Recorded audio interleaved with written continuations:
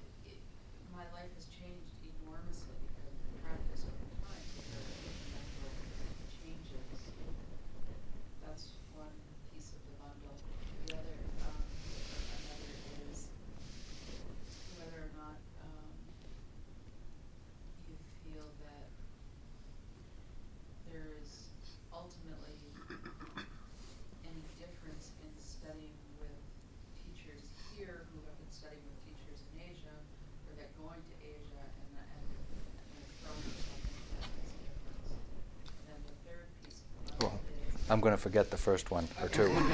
let me get the first one. I think I can remember that one.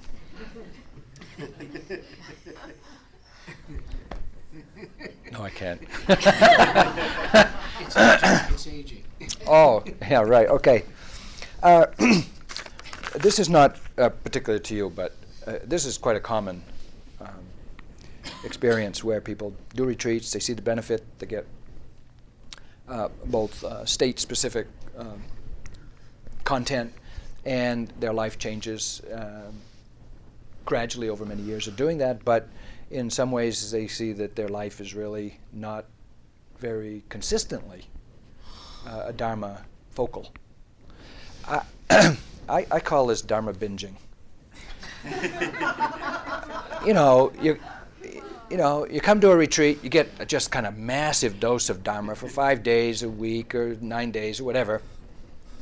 And you get a big binge, a big meal of Dharma, and you go home and you gradually digest it, and after some time, depending on you and your lifestyle, a week later, a month later, 6 months later, you need another hit. And you go get another binge, and but even then, we can see that there's some change, some growth over the course of time.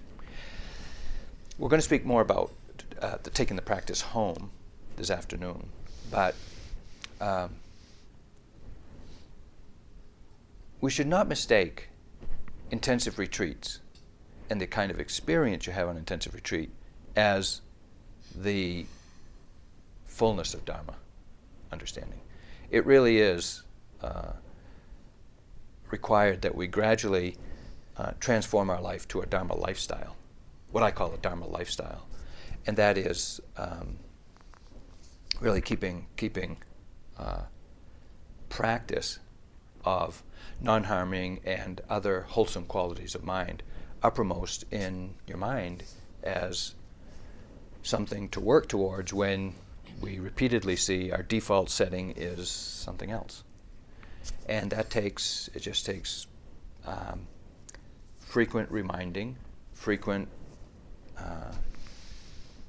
trying again, and just trying to transplant the seed of Dharma understanding into your life. There's only so much that we can do as far as dramatic changes in our life to shift from the way we're going to Dharma lifestyle.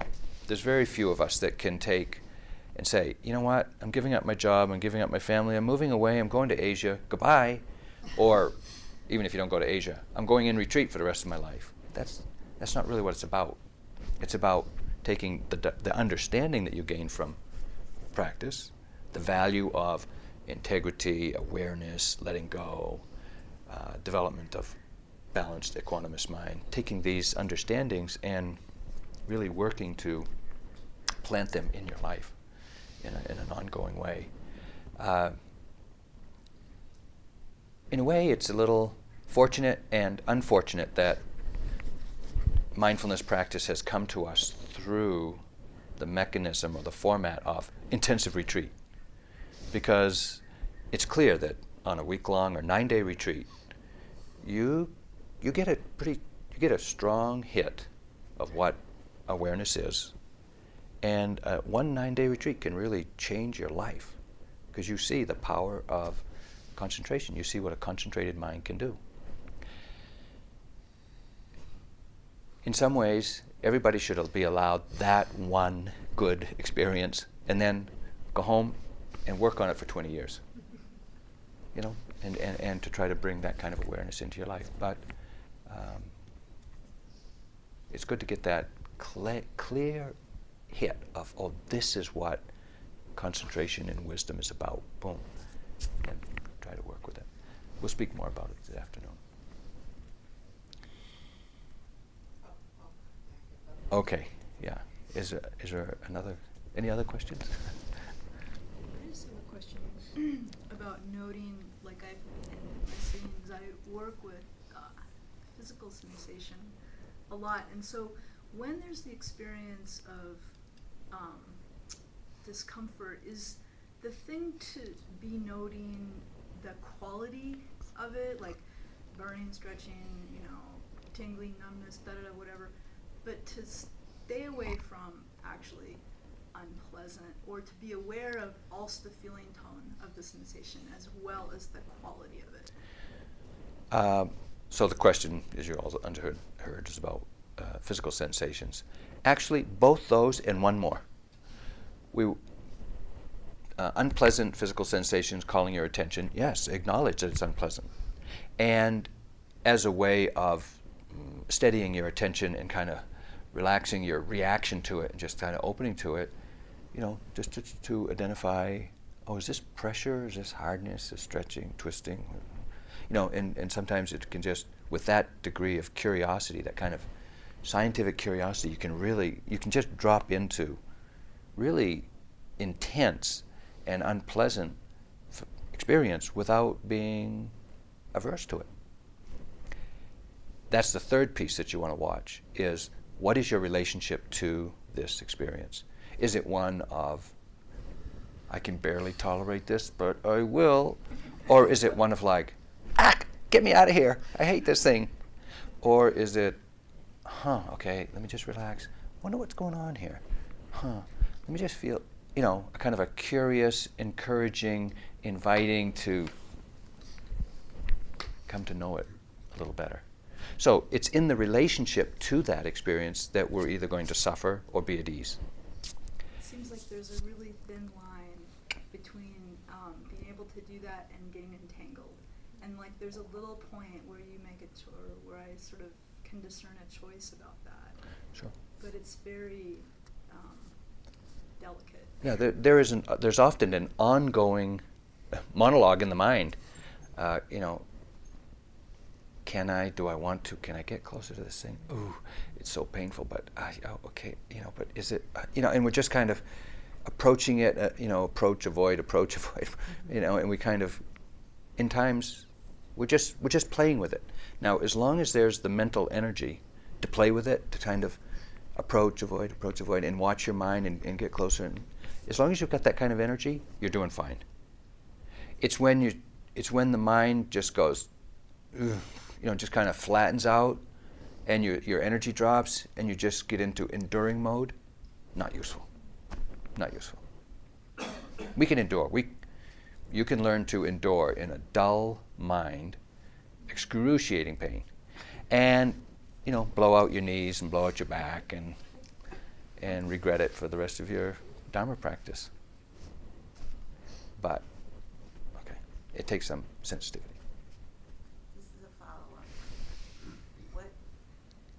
What about the mental set, which is happening for me a lot, of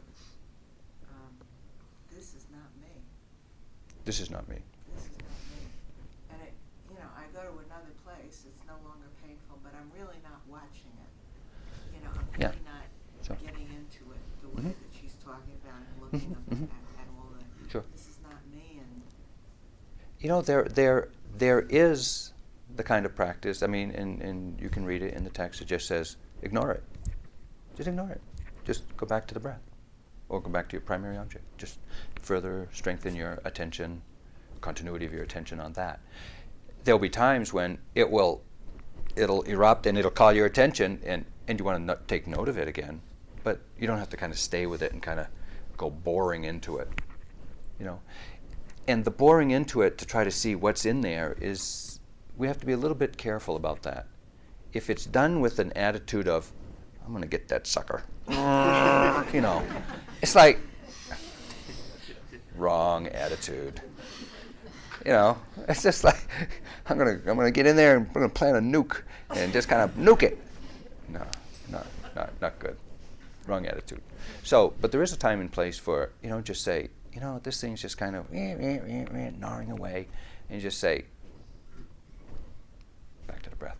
Now, why do we do that? The short answer is, the level of collectedness of the mind, the level of concentratedness of the mind, can only see to that depth of that discomfort. Can't see anymore.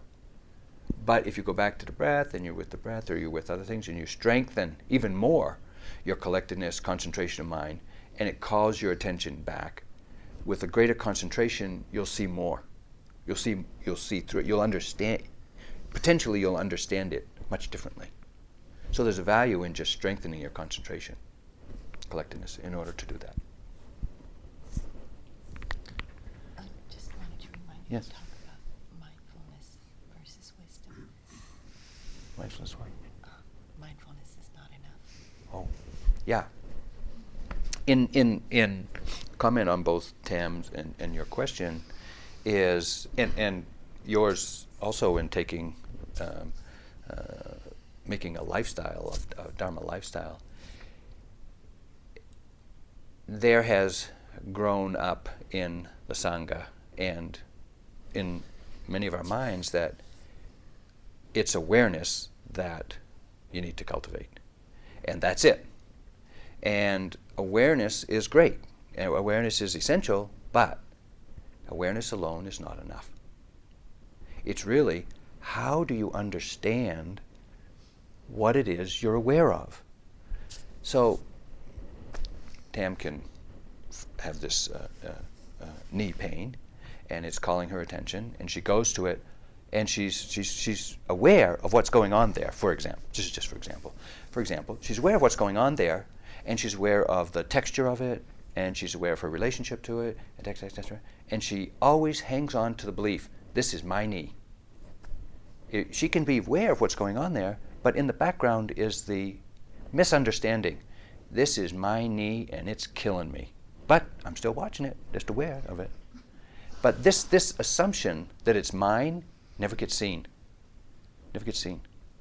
So there's a value in even hearing what the Buddha said in his second discourse to students. He said, you should consider, you know, the physical experiences of the body, the mental experiences of the mind, mental activities of the mind, as not me, not mine, not who I am.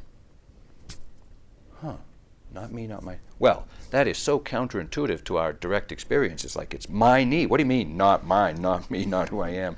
That's my knee. And so we have to use that instruction with a little bit of care and precision. You know, it's just hold the possibility in the mind that, oh, there's a way of being aware of this area of the body and what's going on there, and really understanding deeply, experientially, it's not me. It's not mine.